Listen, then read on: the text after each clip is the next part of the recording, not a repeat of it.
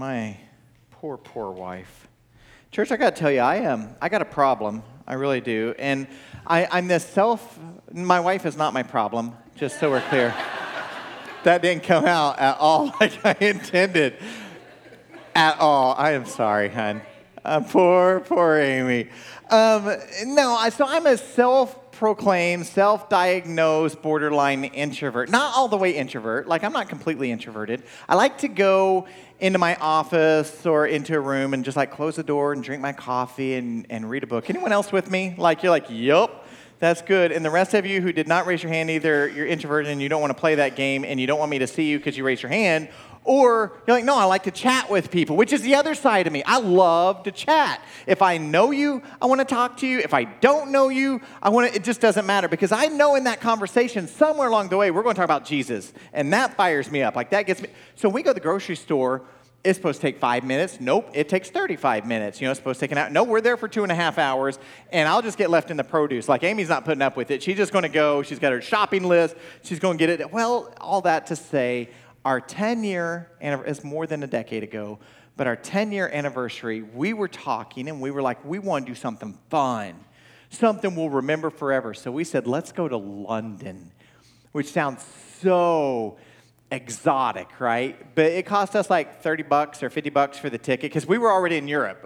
So it wasn't quite what it sounds like from here. It was more like going from here to Indy. It was kind of a close thing to do. So anyway, it was close and it was fairly inexpensive. So we're like, let's go. And so we go and we do everything you're supposed to do in London. You go and you see the Tower Bridge and the Tower of London. Not the same. The Tower of London's this castle thing where everybody died. And then we went to Shakespeare's Globe, which was not the real Shakespeare's Globe, because that one burned down. This one's a fake Shakespeare's Globe. So we went and we saw that. And then we're on the Tube, which is their subway, right? Mind the Gap. And so we're on the Tube. That's what they call it, the Tube. And we're on the Tube and we're heading back to the hotel because we're exhausted. And that's when that woman got on. I don't know whether you call it the train. She got on the Tube with, I don't know what you'd say. She got onto the thing where we were, right? She got on and she sat down. And I know you're not supposed to stare, like it's rude, right? It's really rude to stare. But I started staring like that, like crazy eyes. And then I looked at Amy. And Amy's looking at me, and she's like, by eyes, we're like, I know. And I'm like, can you believe that? With my eyes. I didn't say it with my mouth. Can you believe what just happened? And she's like, I know, because there's this woman. And from head to toe, she's been bedazzled. Like, she's all sparkly, and she's got all kinds of, like, bling on her stuff going on. And clearly, she's from India. And I'm like, I look at her, and I'm like, with my eyes, I say, I'm so sorry, honey. I know it's our 10-year anniversary, but I've got to do this. And she looks at me and basically says, I know. I wish you wouldn't, but go ahead. That's what happened. Like, we knew that's what was going on. So I turned to this woman, and we start to talk, right? And as we start to talk, she is so excited to talk to us, and she wants to know our whole life story. So she asks us where we're from, and I freeze. I'm like, well, I mean, I'm staying at the hotel, but we're living in Lisbon, but I'm not from Lisbon. We moved from Texas. But I really wasn't from Texas. I just went to seminary there. We're kind of from Oklahoma. Will she know what is in Oklahoma? And so I kind of temporarily froze, but then she loosened up and we started talking, and she wanted to know which hotel we're staying at. And I told her, and she goes, oh, I know the owner. I looked at Amy and she looked at me and is like, right, she knows the owner. Like, she doesn't know the, guys, I've never met a hotel owner. And all my life, maybe you know lots of hotel owners. I don't know any. If you're a hotel owner, please introduce yourself to me in the lobby, because I'm thinking, I don't know anyone who owns Marriott. Like, I don't know those people, or the Holiday. I don't know. Like, I just don't know any hotel owners. I know a lot of people who do a lot of different things. I don't know hotel owners. So I'm looking, and I just think she's the biggest fibber who's ever been. Like, she's telling me Whopper. Because then she tells me, oh, yes, and I know the Tony Blair. And I'm like, you don't know the Tony Blair, stop it. And then she tells me she knows the Queen and her little puppies, her little corgis. And I'm like, okay, and that's when, you ever been around someone crazy? Like where you're sitting there and you're talking to them and you're like, no, there's something really not okay with you. I don't. And that's probably not nice to say, and I probably shouldn't say that from it. But I really, in that moment, I'm just being very transparent with you, and I hope you forgive me for it. But I was sitting there, and I was thinking to myself, maybe I should just be like, okay, have a good trip. We're going over here, Amy. Should we do that? And that's about the time she reached down into her bag, and she pulled out her photo album. She said, oh, by the way, I'm a princess from India. there are 7 royal families from India, and I'm a princess. And I'm like, no. And then she starts flipping pictures, and she says, see, this is my house. This is the palace. Like, this is where I live. And she's like, see, there's Elton John. He came to my house. And there's the Queen and Tony Blair. And Mother Teresa came by my house. And she's turning, and she's like, oh, but you're American. The Michael Jackson came to my house. Do you know Michael? And I'm like, actually, we've never met. Like, we would be best friends, I'm sure. We'd teach each other dance moves. It'd be great. But no, I don't know Michael. And we're going through this thing. And then she explained, she's like, well, the thing is, in my country, just because of my name, I can't go out in public because of my name alone. If my face is seen, it would just mess up the whole transportation system. So I love when I get to visit places like London because I just get to go talk to people. And like, no one cares what my name is. I can just go hang out and talk to people. And that, my friends, is a true story on the tube in London with an Indian princess, and Amy was there. Like, she got to see and experience it all. The Word of God, I'm going to come back to that in just a second. The Word of God says this in Exodus chapter 20, verses 1 through 3. It says, and God spoke all these words, saying, I am the Lord your God who brought you out of the land of Egypt, out of the house of slavery. You shall have no other gods before me. Again, welcome to Woodside Romeo. I am Billy, and we're in this fall series called Blueprints, where we're taking a deep dive on the Old Testament. In fact, take your Bibles right now and open up to Exodus chapter 20. I encourage you to just stick a card right there or something to bookmark it, because we're going to be there over the next long season. I love the 10 Commandments because I think it's one of those rare places in Scripture that takes us in such a crystal clear way back to the foundation of our faith. And yet, I think we struggle with the 10 Commandments. I think we struggle because of the very name, the 10 Commandments. Like, it's a command. It's just so aggressive, right? We don't like aggressive talk nowadays. We like nice talk. So if little Johnny's being bad, we don't say, little Johnny, straighten it up. You're being horrible. No, what we say is hey, little Johnny, we'd appreciate it if you would just be nice. Right? Isn't that what we do? But there's a time for a command. Let's say you have a sophomore in high school. And let's say that sophomore's taking biology class. I just happen to have a sophomore in high school taking biology class, right? And let's say there's a vial with the little skull and crossbones on it. Let's say there's a vial. You picturing this in your head? And let's say that vial, no one knows, just got a skull and crossbones. Let's say it's filled with a deadly virus. Not that they would ever let your high school sophomore anywhere near a deadly virus. But there's going to be urgency in the moment if someone starts to reach for it. I hope whoever's running that lab, at the top of their voice, yells out, do not open that vial. In fact, don't even touch that vial. Because there's urgency to the moment. Church, for us, I believe there's urgency in this moment. No different than it was for the Hebrew people when they first heard these words. And so that's the context that we're going to go, and we're going to look at the big idea. The big idea today is to have no other gods. Sometimes the big idea is kind of long and it's kind of hard to remember all throughout the week. This one's pretty simple. You can remember this all week long. Have no other gods. And the first point we're going to see is the biblical God shares his name with us. I've already talked about this just a little bit, but look at verse number 1 of chapter 20. The Word of God says, and God spoke all these words, saying, I am the Lord your God who brought you out of the land of Egypt, out of the house of slavery. Do you know that name for God? The Lord your God. It appears 451 times in the Old and New Testament. 451 times. The Lord God appears many times, not as many as the Lord your God. It's intimate. It's personal. It's where God says, I want to share my name with you. My name is going to be connected to you. We're just going to be connected in this.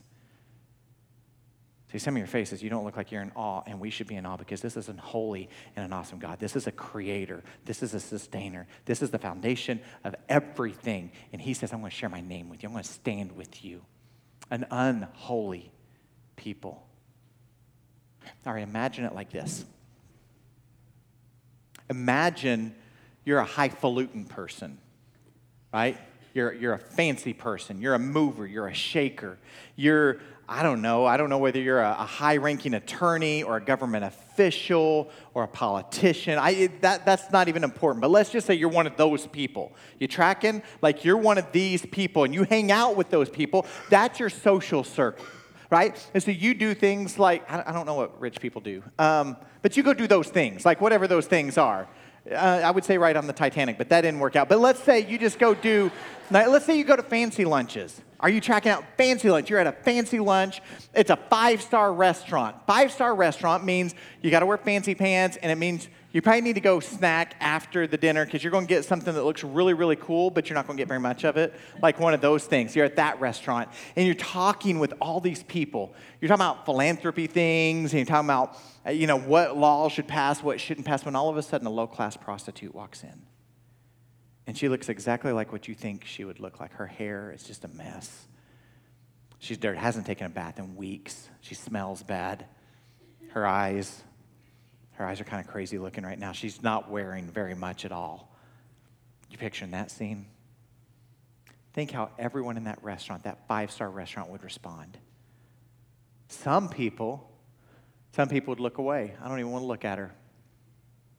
Some people would probably gasp. They'd be grossed out, disgusted, frustrated. Some mad.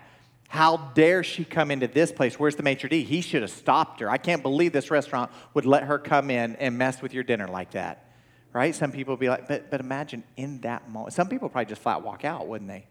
They would get up and they'd walk out of the restaurant. So imagine in that moment, you stand up and you're going to stake your reputation on that. And you walk over to this woman. Can you picture it?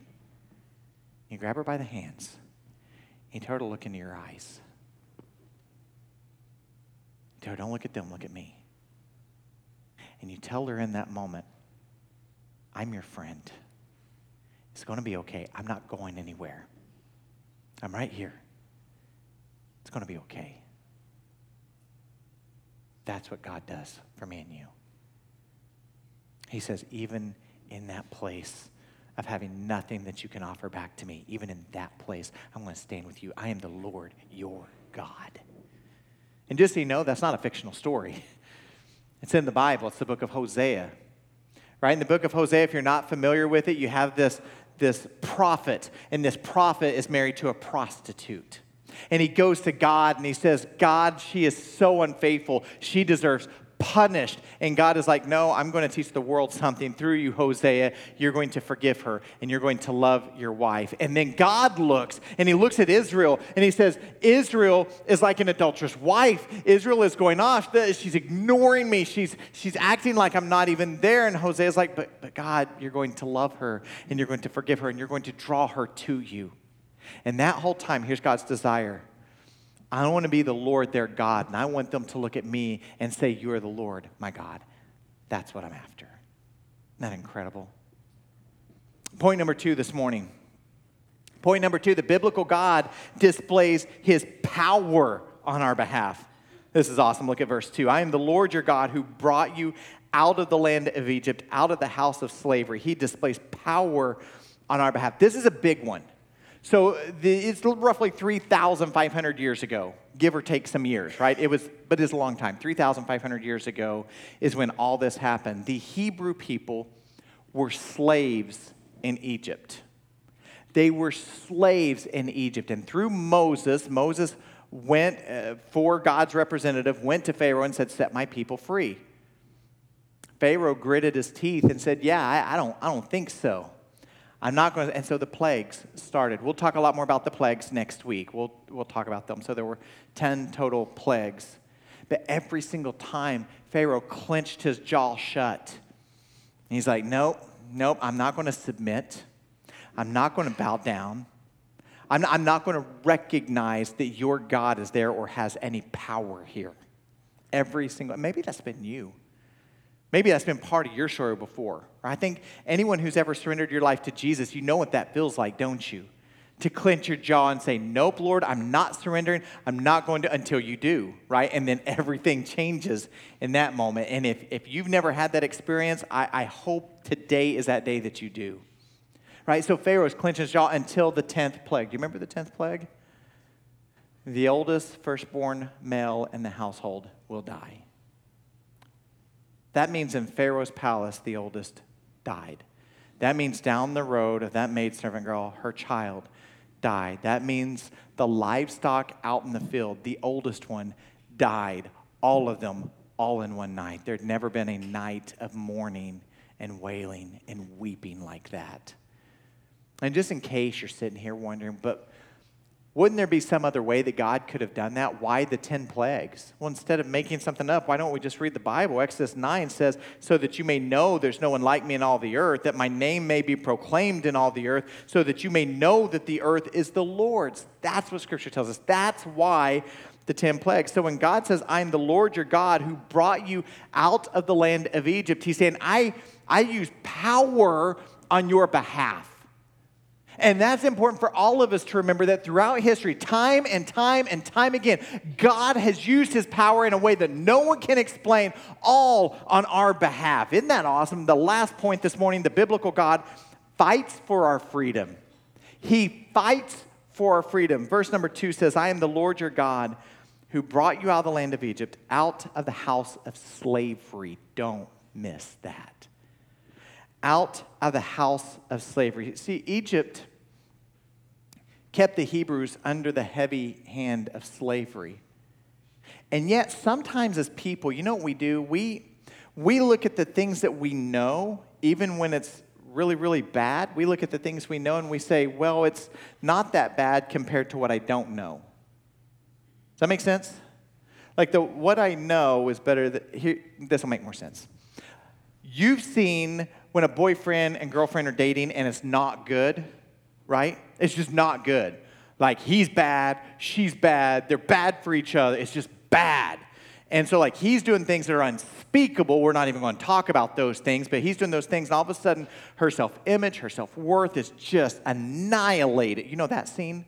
Like that scene? And so all of a sudden they break up. It's a fiery crash. Like, we're done. I'm not talking to you. I dislike you. I'm not going to use the word hate. We're in church. But, like, this is not a good situation. We're over. Splitsville. Done.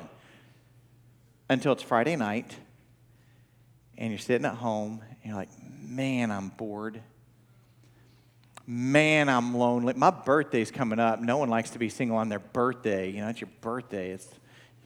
You get cake, ice cream, and a kiss or something, right? You know, and so all of a sudden you're thinking, I know that it was a really, really, really, really, really bad situation, but it wasn't all that bad, was it? We had good times. Have you seen the people do that? Have you ever done that? See, so when we look at the Hebrew people, we can't think that they're acting bonkers and we're above that because we've done the same thing. Maybe you've done it with jobs. Maybe you've done it, who knows what you, but we do these things, don't we?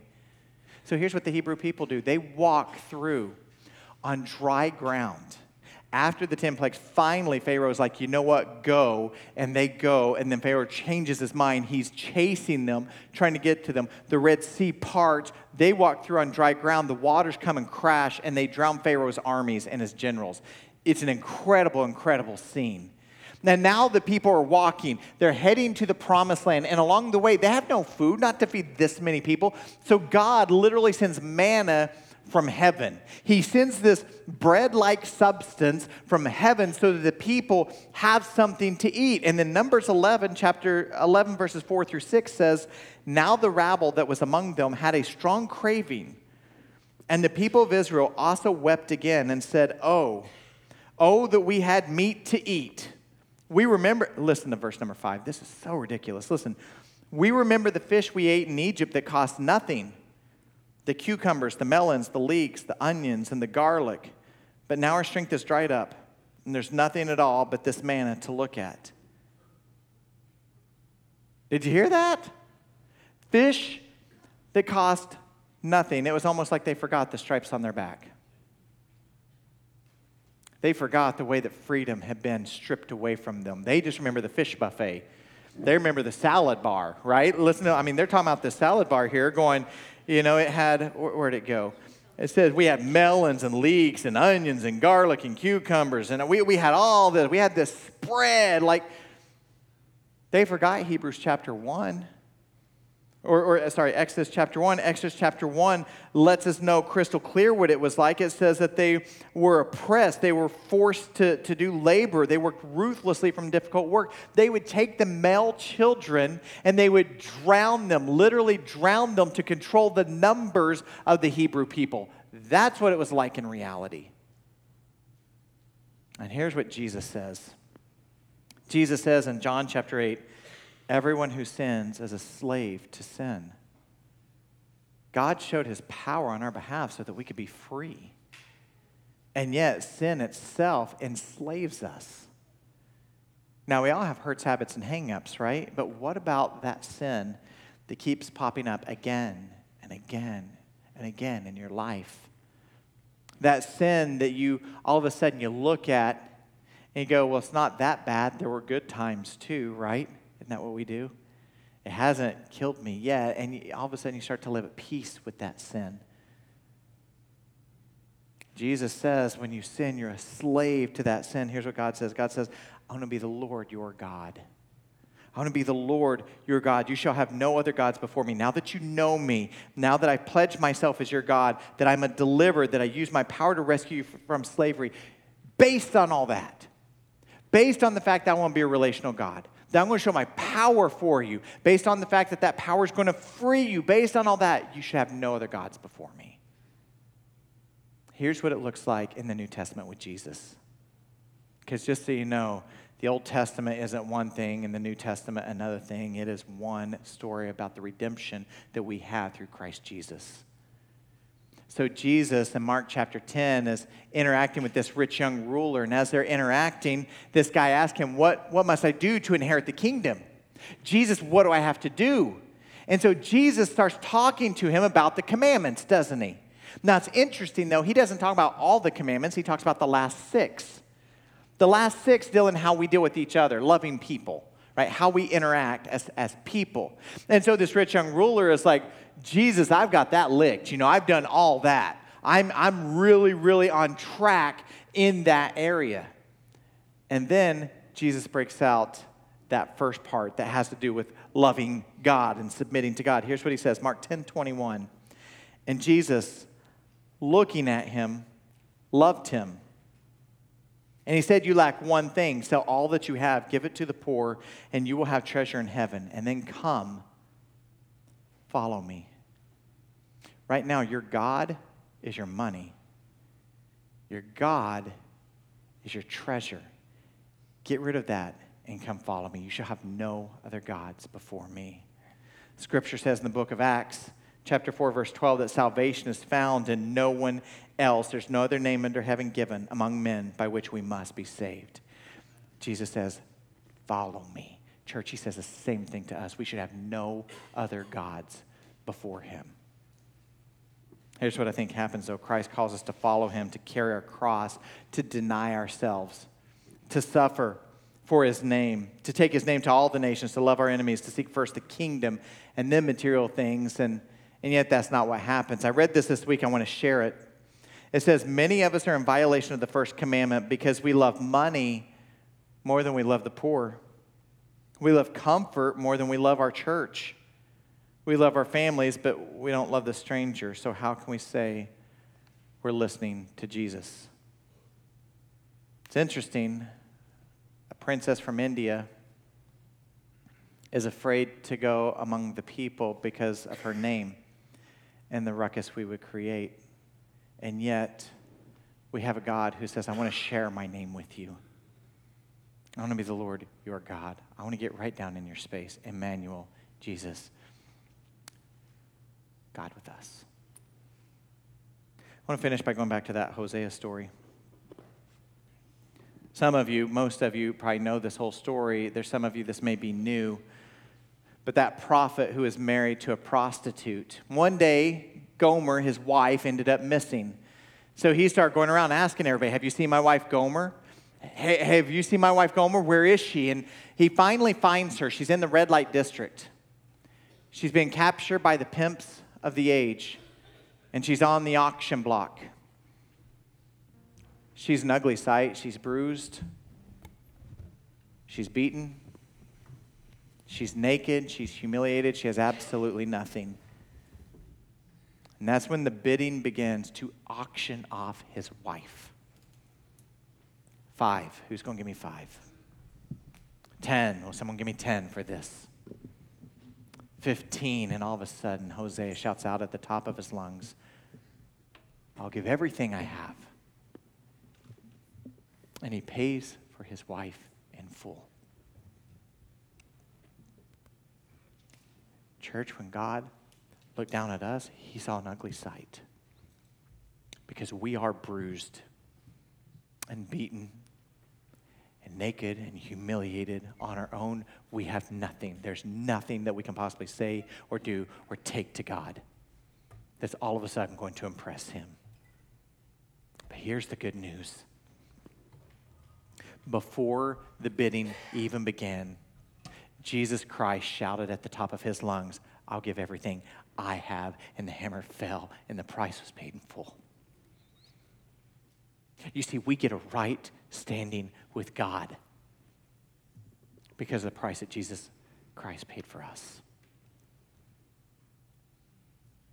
And he says, based on that, you should have no other gods before me. So I don't know what struggles you've had. I don't know if it's with your treasure or with your name or with your family or with plans or with talents. I don't know what gods you've tried to place above God, but there is one true, holy, awesome, and powerful God, and we should have no gods before him.